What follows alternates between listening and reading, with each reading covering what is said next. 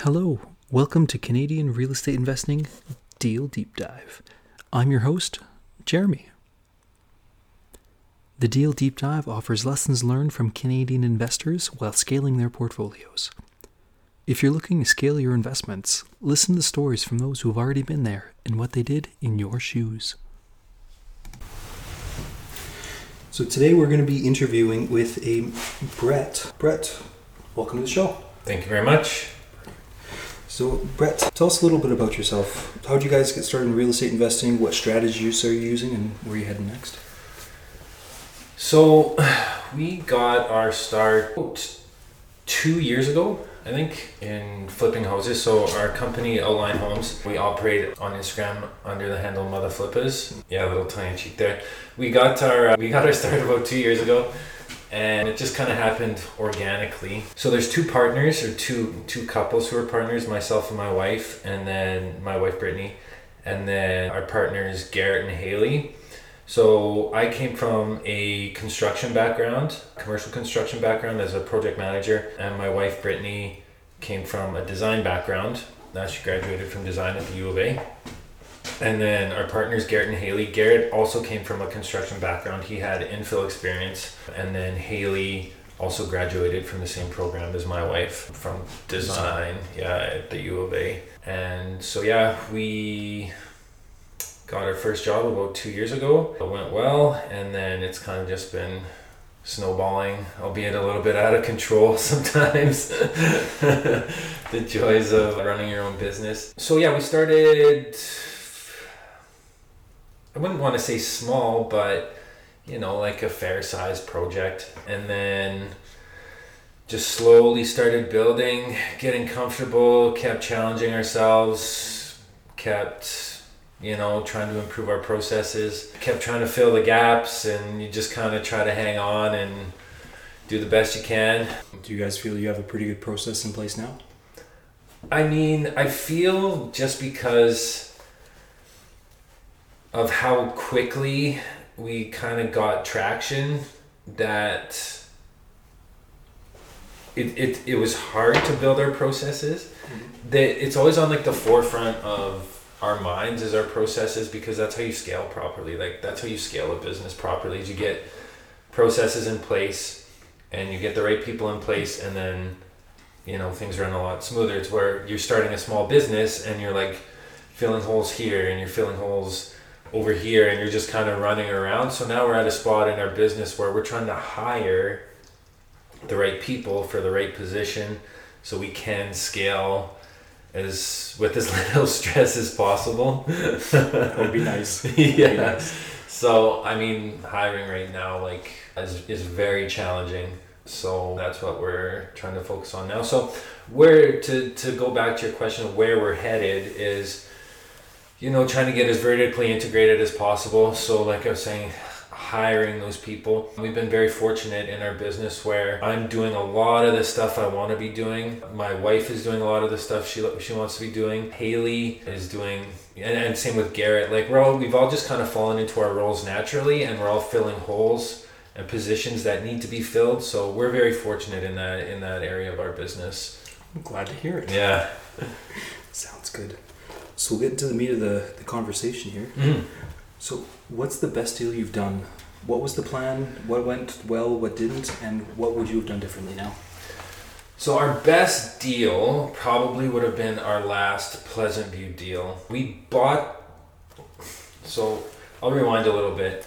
Our model in Outline Homes is we find properties and fix problems that average flippers or average people involved in construction cannot fix, or don't have the skill set to fix, or don't have the risk, or want to take on that risk of solving these problems. It's just too much for them. So given my commercial background, and I had done renovations in the past, and given Garrett's ability as well, doing infill, and just his ability to solve these complex problems, we're looking for these properties. So Pleasant View fell very much so into that category. So when we bought that house, it looked like a crew of drunk children framed that home. It was so bad. It was so bad. That's quite the imagery. Yeah. So when we started tearing into the walls, and a lot of the stuff you don't see, right? And when you start tearing into walls, you're like, oh wow, there's this issue. It's just like a whole different realm as soon as you start tearing into walls. So that house had an addition off the back and a full addition on top.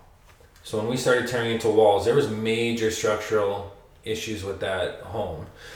And so our model is on our business as well, is we are completely transparent with what we're doing on our social media. So we want our clients and our followers to see what we're doing to these homes, whereas a lot of other flippers try to, and I'm not saying all, but some I should say, try to hide these issues. So I think that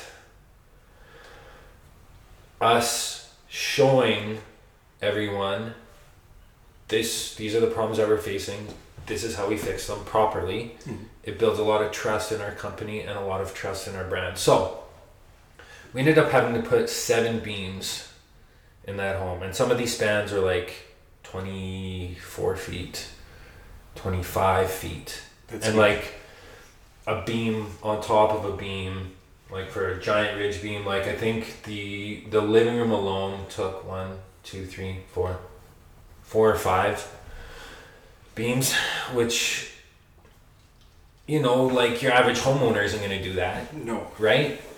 So we solved a lot of problems on that job, and that's our skill set. We're getting paid for the problems that we solve.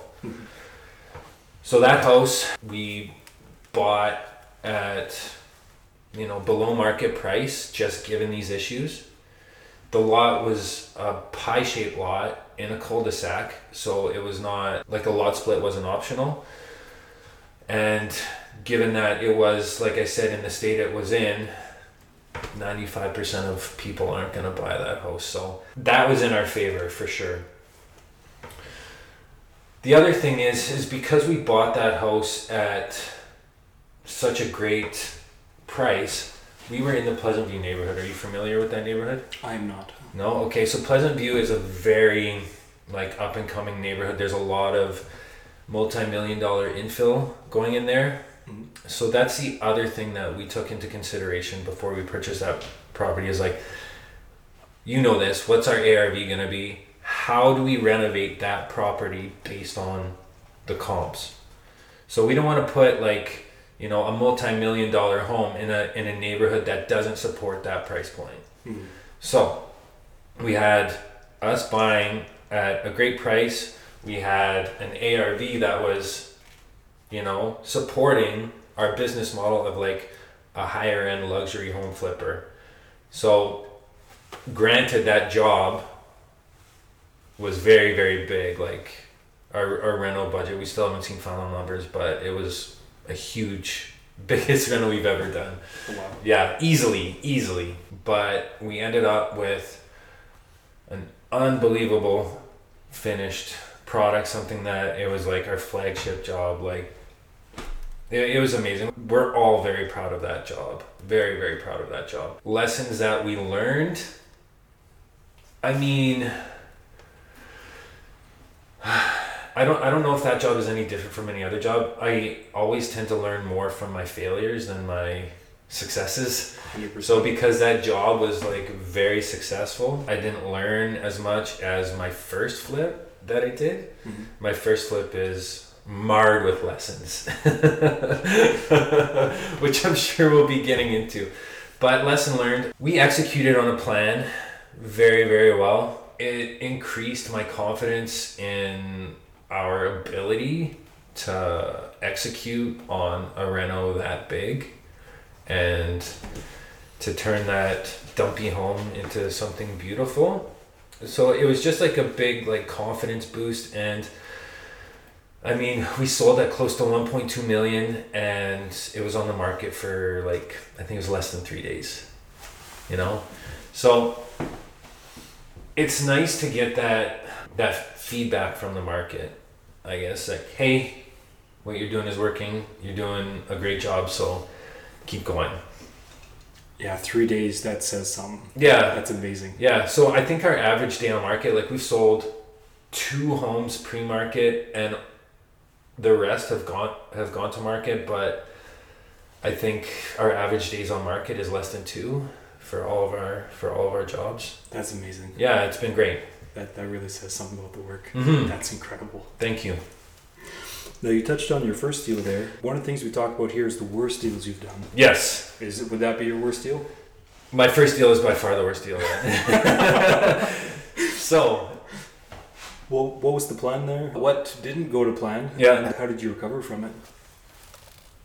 The plan there was we didn't really have much of a plan. We were so new to home flipping, and this was with some previous partners. I mean, where do I start with? We overestimated our AR, and then we were chasing the market down, which you don't ever want to do. Never. So we listed that home as soon as COVID hit. So, I mean, that into itself is, like, that's out of my control. Absolutely. Right? Yeah.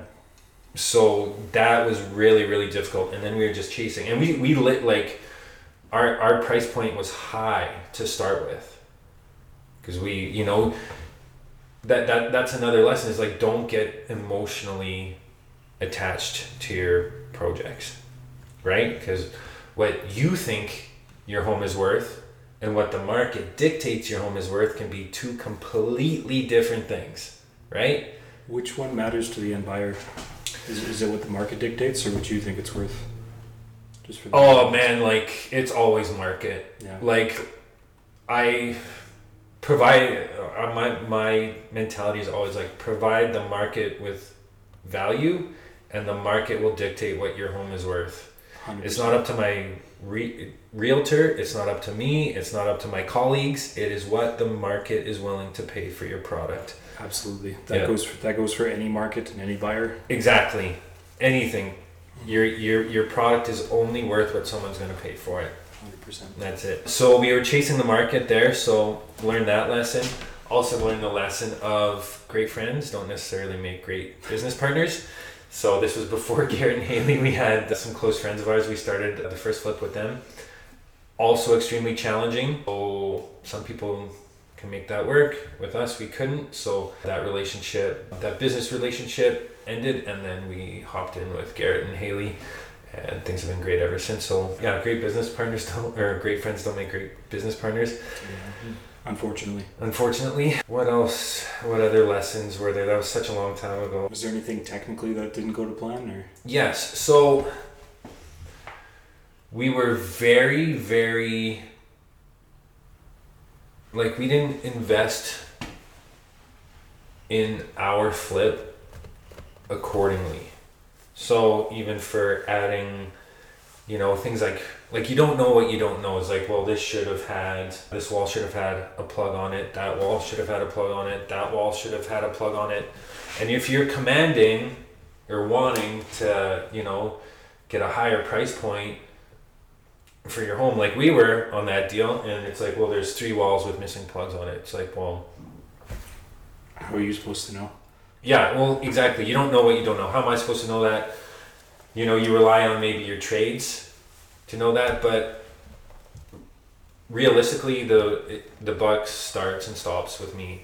Mm-hmm. I should have educated myself to know, like, that's where things should be. Mm-hmm. But you live and you learn from these types of things. So small stuff like that, all of these small details add up, especially on inspection. 100%. Mm-hmm. 100%. Yeah. Okay. How do you feel you recovered from your first deal? We didn't lose any money on the deal. That's good. Yeah. Most people lose a lot of money on their first deal. We didn't. I would have been better off, like, cooking fries for 6 months. I would have made more money. But life is going to hand you lessons. So you're going to pay for your lesson. So that's what I did, is I paid for my lesson to push my business forward. So it would have been extremely easy to give up after that deal. It was so stressful and it went so sideways. But, you know, you come out of these things and you've grown so much and you've learned so much that, like, why quit? Mm-hmm. Why, you know, you learn those lessons and then I'm just not one to stop after that, you know what I mean? So if I would have stopped and there was 1,000 reasons for me to stop, we wouldn't be talking and we wouldn't have, you know, had the success that we've had. So the number one reason why people fail is they quit. That's it. Yep. 100%. Yeah. You know, so you'd recommend people keep going even if things don't go to plan? Well, is anything ever always going to go to plan? You know, like, yeah, your first deal could be trash and you could lose, you know, 10, 15, 20 grand. But you've paid for that education. Like, as long as you're retaining the information, like, why stop? Did you enjoy it? Maybe not. I don't know. Mm-hmm. If you didn't enjoy it, then maybe house flipping isn't for you. Great. Move on. But if you did enjoy it, like, don't stop. Or even, like, if you didn't enjoy your first deal, maybe just tough it out for the next one. And you're like, well, you know, this one went okay, you know? Mm-hmm. And then it just keeps getting better. Like, that's what happened for us, right? Mm-hmm. Yeah. I'm a big supporter. The only way you fail is if you didn't learn something. Yeah, exactly. 100%. Yeah, it's not win or lose, it's win or learn, always. Absolutely. Yeah. Absolutely. So going back to your first deal, what would you have done differently? Knowing what you know now. Oh my goodness, man. I would have, like, for that price point that we had for that, I would have put an ensuite in. Mm-hmm. I wouldn't have done so much of the work myself. I should have relied more on people with more experience than myself. I wouldn't have taken on close friends as business partners. I would have put an ensuite in at that price point. What else? I would have done way more work inside given the price point that we were at. What kind of work inside would you have done? I would have done, like I said, like, you know, small things like more outlets. I maybe, because our dining room was so close to our bar, the peninsula where the bar seating was, I probably would have pushed out, like, just layout changes here and there that would have made more sense. Maybe I would have added I probably would have added an extra bedroom in the basement because the main room was huge. It was so big, you don't need, like, a room that large. I probably would have put carpet in the basement because that's just better for resale. What else? We bought the house with the wrong shingles on the roof. Ooh. And then they weren't rated for, like, a minimal slope, and we didn't put the proper shingles on, or they didn't get on. We had to put them on post inspection. So that takes a big bite out of your butt afterwards. Yeah, exactly. So it's just all of these things that add up that you don't know about, but, like, come inspection time and come, you know, potential buyer feedback, you're like, holy smokes, like, I did all of this stuff incorrectly. But there's also things that, you know, we did right on that job. What are some of the things you think you got right on that one? Yeah, I think, like, because it was a mid-century home and it had, like, cedar ceilings, and the finishes and the design of the home were really, really nice. Material wise, that, like, again, we were being, like, cost conscious. We were trying to do it on, you know, a smaller budget, but we got emotionally involved in that house and we're like, it's worth this, when in reality, you know, the flooring we chose was lower grade, the countertops we chose weren't, you know, the, you know, countertops to choose to support that higher price point, right? So, but yeah, design and finishes, stylistically, the home was extremely appealing, and it had an easement on the side of it, so it was like a huge lot. You almost needed, like, a lawn tractor to cut the grass there, and it had a double garage and it had a huge amount of parking, and I mean, it worked out great for the buyer, like, because we were chasing the market for 6 months. Ooh. During COVID. It was brutal. They got a fantastic price on that house. excuse me. So it came out really well. Me, not so much, but, well, financially not so much, but lessons wise, it was fantastic. I'm glad you didn't lose any money on the deal either. Yeah. Well, like, yeah, most people lose money on their first deal from what I've read and from the other podcasts that I listened to. So, yeah, well, it's not uncommon, I guess. Yeah, I've heard similar things. Yeah. I hope my first flip goes a little differently. But oh, you'll do fine. And even if it doesn't, keep going. Yeah. Sounds good. Okay.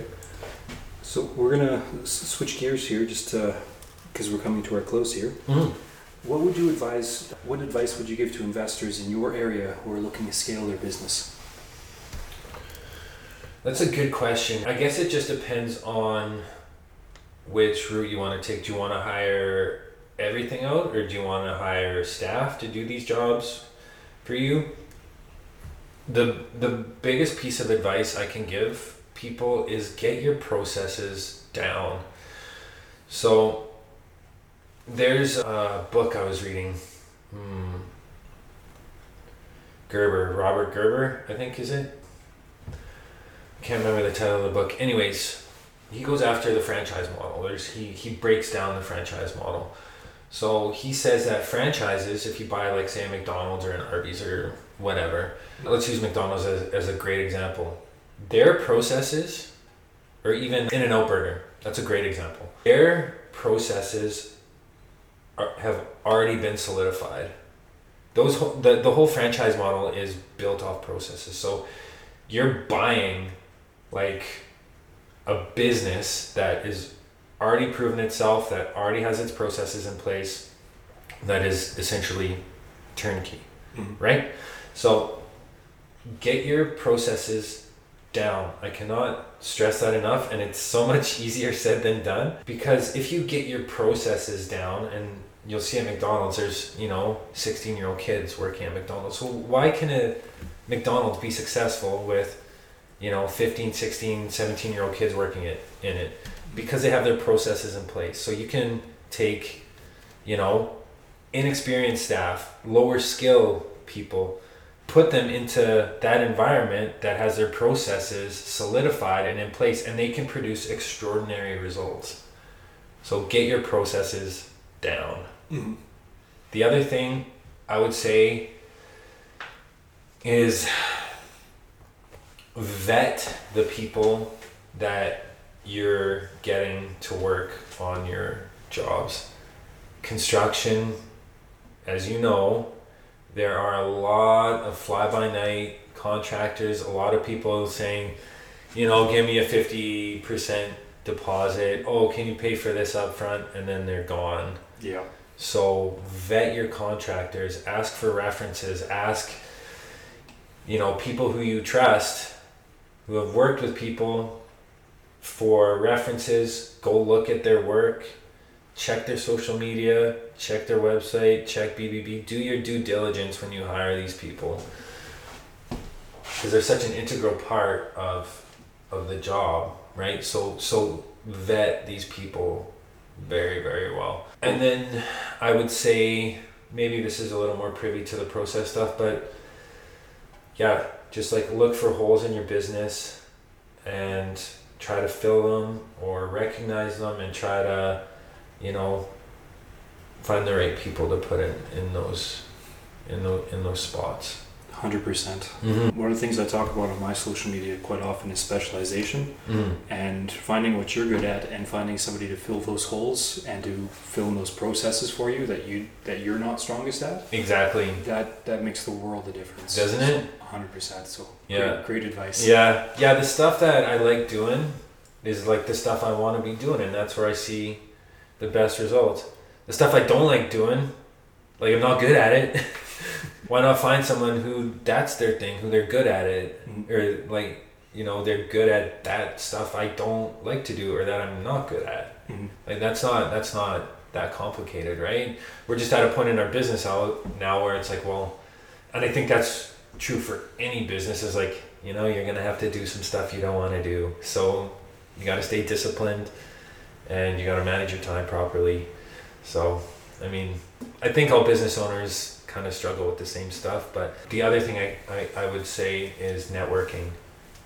definitely network. I didn't put enough value on networking when I first started, and networking now is like, it's so important. Yeah, it definitely changed our lives. It's how we're here today. Yeah, well, exactly, right? Like, you reached out to me, so I'm sure we'll come across each other again, or keep in contact for sure. Absolutely. Right? Sounds good. Mm-hmm. So just before we close up here, how can people learn more about you?